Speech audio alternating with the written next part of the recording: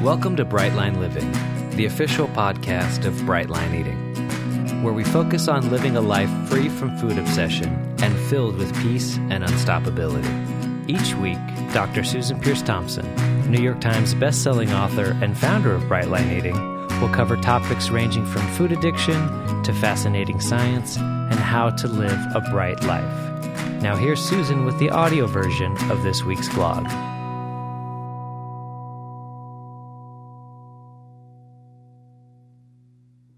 Hey there, it's Susan Peirce Thompson and welcome to the weekly vlog. So I want to talk today about the importance of chewing our food in Brightline Eating. And I am not going to do the, you got to masticate your food like 25 times, it might be important that chewing a bunch of times is good for digestive juices and all that jazz. But really that was a gimmick that a lot of us experienced in the dieting culture, to try to trick us into eating less. Never worked for me. So that's not what this video is going to be about at all. Rather, it's going to be about a societal trend that has been happening over the last several hundred years, actually, and the impact on our skulls, our teeth, our brains, and of course, our waistlines. So I want to talk about how the processing of foods that has increased over the last couple of centuries. And you'll notice I'm not saying 50 years, which is what most people say when they talk about processed foods, because it is true that there's been an enormous uptick in ultra-processed food consumption over the last 50 years. It's been growing steadily and steadily. I think the last stat I saw was that 56% of the average American's diet, 56% of the calories are coming now from ultra-processed foods. These are foods that really are industrial manufactured frankenfoods. They're the foods that have an ingredients label that's this long. The vast majority of it you can't pronounce and don't know what it does. It's a little creepy.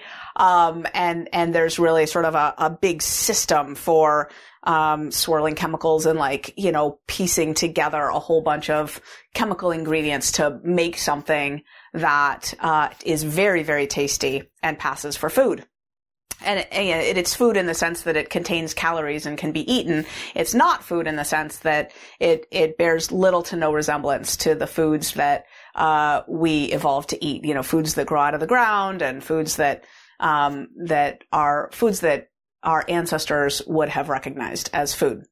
Now, so there's been this trend. It's not just over the last 50 years. It's over the last couple of centuries where, centuries ago, processes like canning started to come into the mix. So instead of eating green beans or carrots, people started to eat canned green beans and canned carrots instead of eating, I don't know. I actually am not an expert at all in culinary processing, but there's been a march toward creating foods that don't need to be chewed very much. And I want to talk about the impact of chewing our food because it's something that people who start doing Brightline Eating comment on. I comment on it. There's a phrase of it's a lot of shopping, chopping, and chewing around here. It's a lot of shopping, chopping, and chewing. And that is time consumptive and it's a whole new sort of thing to add to your life. If you aren't used to shopping, chopping, and chewing, you can kind of go, whoa, like at first it feels like now, just saying driving to a restaurant, pulling, all that takes time too, right? So there's trade-offs. I actually am aware that Brightline Eating creates a ton of time in your day rather than stealing time because in large part because we only eat 3 times a day, right? That's hugely time saving to not be eating all that food in between, frees up an enormous amount of space in every way.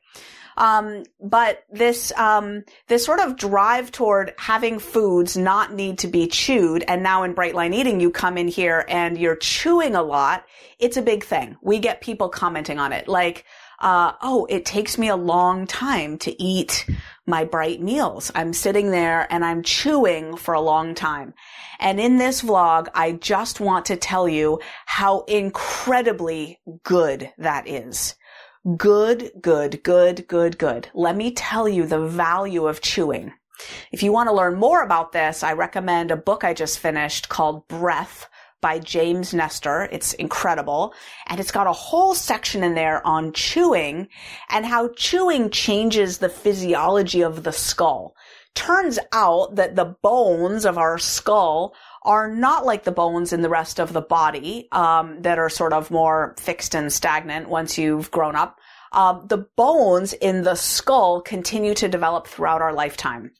And they add bone when we chew a lot. And when we don't chew a lot, our faces get kind of caved in and shrunken, which has a couple of major effects. One is it crowds the teeth, so the teeth get more and more and more crooked. And it also closes the septum, so it's harder to breathe through the nose, which is how you want to be breathing, is through the nose. And it creates a particular kind of skull look that's not particularly healthy.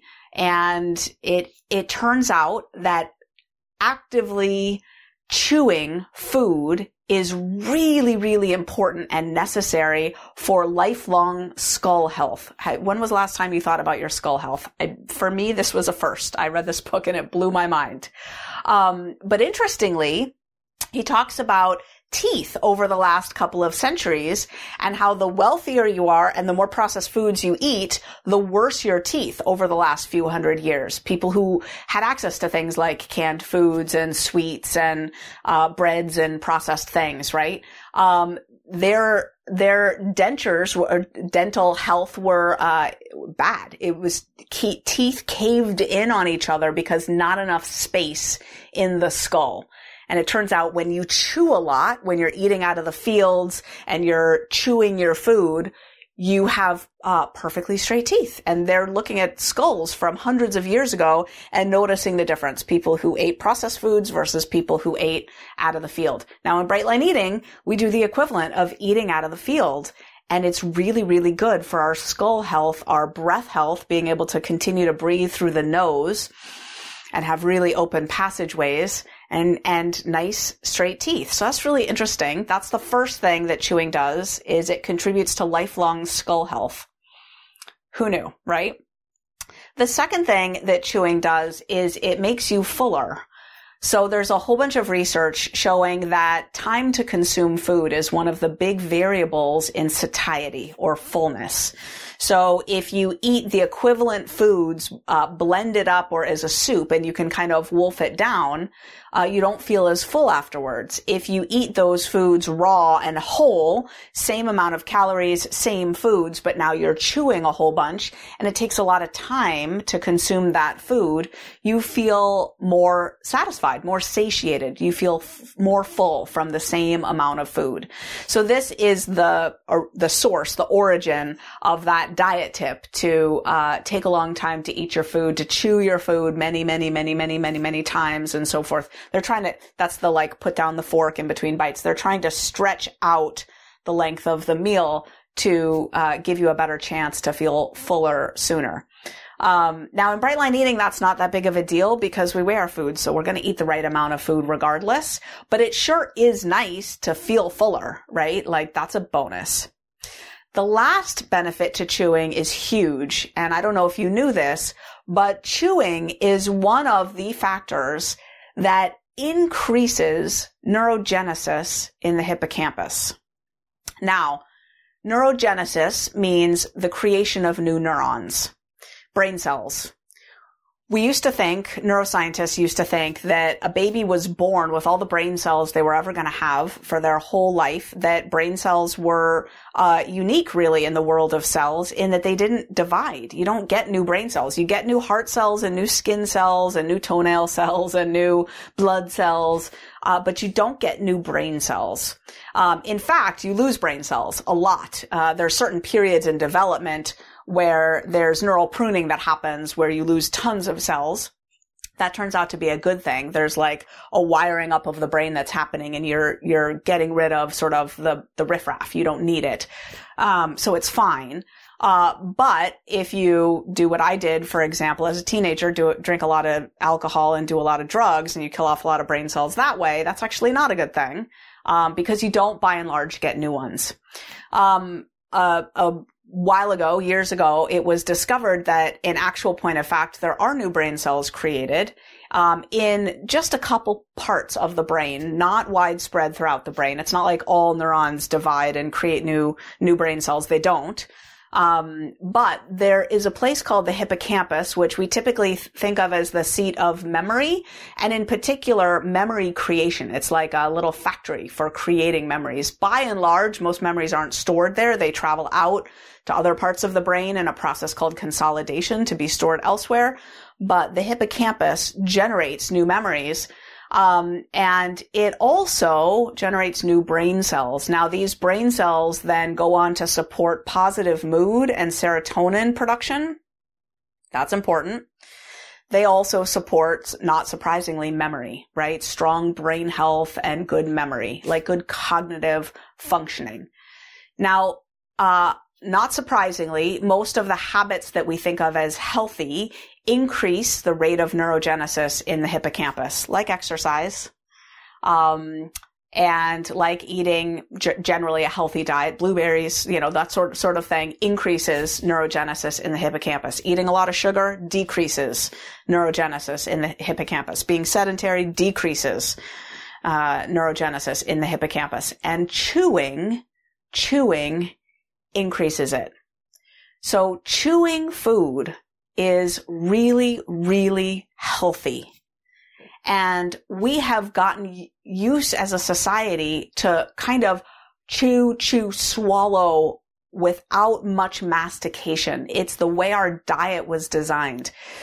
There's all kinds of stuff you can read about the chicken industry and how chicken that you get at, say, a major fast food chain, or, the type of restaurant that, you can find in every city because they're everywhere. Those sorts of chain restaurants buy chicken out of these factory farms, and they're injected with water, and they're plumped, and they're sort of, tenderized in a way that makes you not have to chew them much.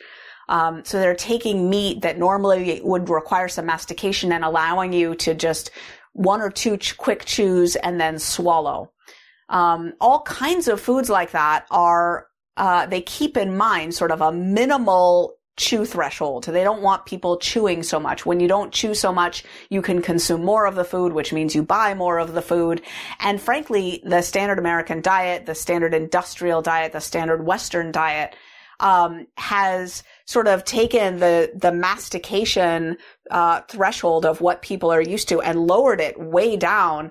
And now chewing too much sort of doesn't feel right. And so now there's this lower standard of they don't produce foods that have to be chewed very much.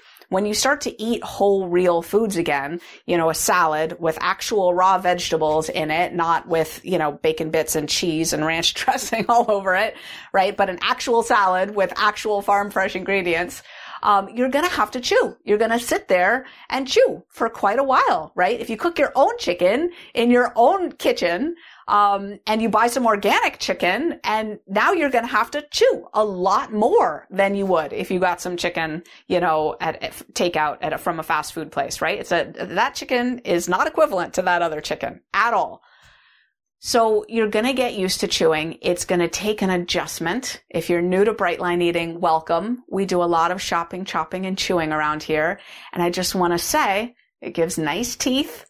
A really nice looking development of the face and skull throughout life. So you continue to look young and robust.